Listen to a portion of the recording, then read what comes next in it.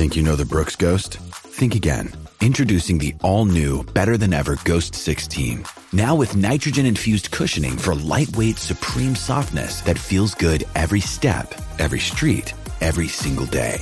So go ahead, take your daily joyride in the all-new nitrogen-infused Ghost 16.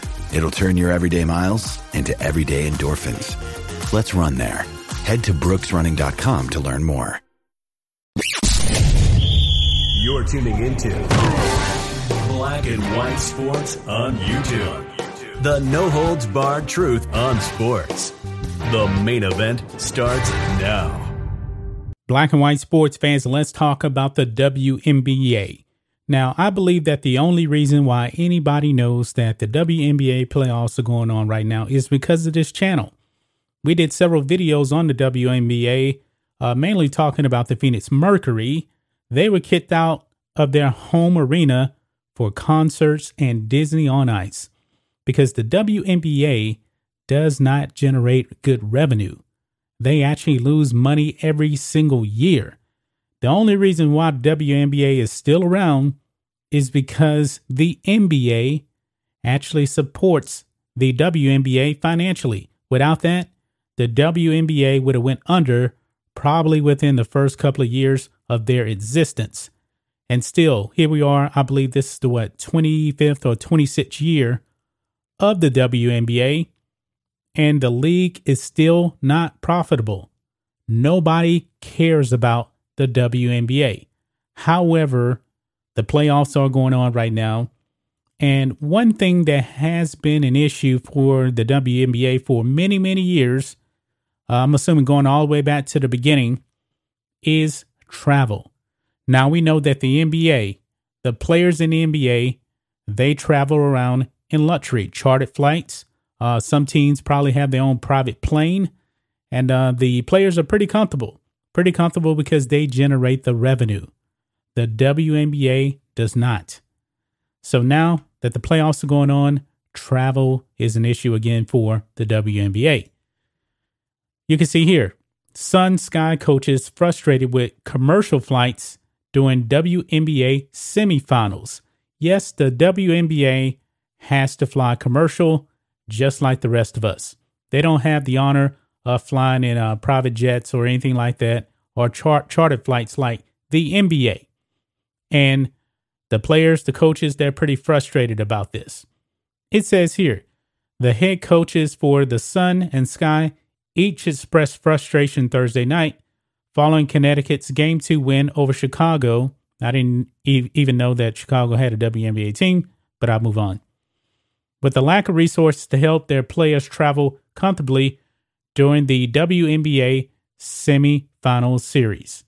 Sun coach Curt Miller said his team must separate into 3 different commercial flights to Chicago, going through 2 different airports on Friday to avoid having any players in middle seats ahead of Sunday's Game 3.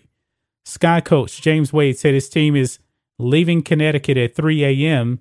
and will also be on 3 separate commercial flights. Quote, "That's what this league goes through," Miller said.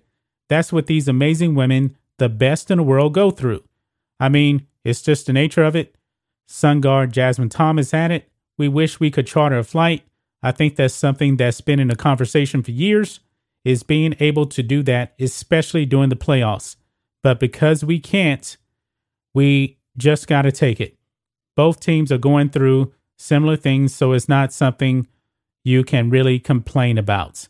The semifinal series is tied 1-1. Game 4 is set for Wednesday in Chicago, with Game 5, if necessary, back in Connecticut on Friday. So there you have it. These teams are taking 3 different commercial flights because the WNBA doesn't allow charter flights. Why, you may ask? Very, very simple. Very, very simple. It's called profits and losses. The WNBA loses on average $10 million per year. I'm going to say that one more time. The WNBA loses on average $10 million a year. So they're not going to spend money on this kind of luxury. They're not. And remember, they are subsidized by the NBA. Okay? Now, this is from earlier this year. They were actually talking about the travel here. It says here, travel has been an issue for years in the WNBA because the league doesn't use chartered flights. Teams flew coach or were bused from game to game on the road. So they were actually taking buses too. At times, that led to major issues. In 2010, the Las Vegas Aces forfeited a game after a 26-hour travel day, and the Indiana Fever had a similar problem back in 2015. The 6'8" Brittany Griner was forced to sit in a middle seat in coach on her way to last year's All-Star game. In the new deal, they're still not flying charter, but players also now guaranteed their own individual hotel rooms on the road and will have mandatory upgrades from coach on flights to Economy Plus or Comfort Plus. So they are getting the same seats that me and you are getting. And it's just that simple. The WNBA does not generate revenue. They just don't.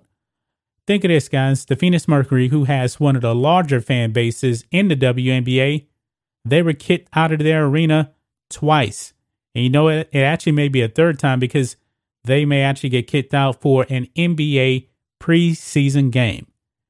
These WNBA players need to focus on growing their sport in popularity.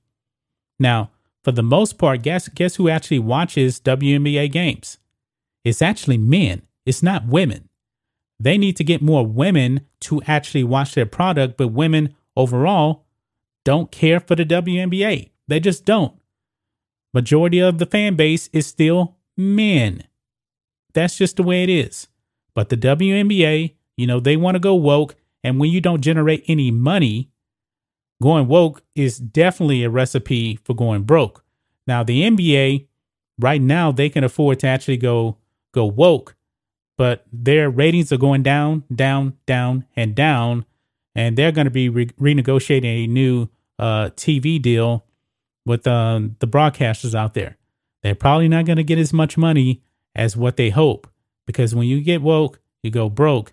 And the WNBA is super duper woke. I mean, this past season, a lot of teams were just walking off the court during the playing of the national anthem or didn't even show up.